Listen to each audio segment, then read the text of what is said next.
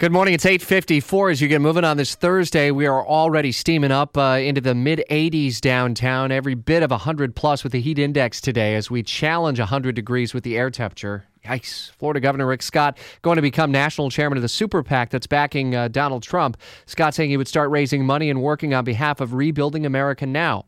We've been in Philadelphia all this week as we were in Cleveland last week for the Republican National Convention. Democrats with their convention this week, formally nominating Hillary Clinton. She'll accept it tonight in her address.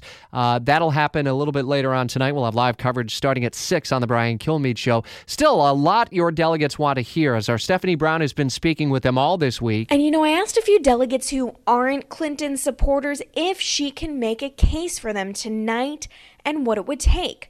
Some tell me no, they're still trying to sort out whether they could support her, the party, Donald Trump, or none of the above, but they don't think that anything on stage tonight will influence that. When I pushed further, one delegate told me it's because he doesn't believe what Clinton has to say and won't put any value in it. Yeah, that's got to be an interesting storyline going into the Clinton speech tonight is her tone, her rhetoric, her cadence, and the kind of believability, if you will, how genuine she may appear on stage tonight.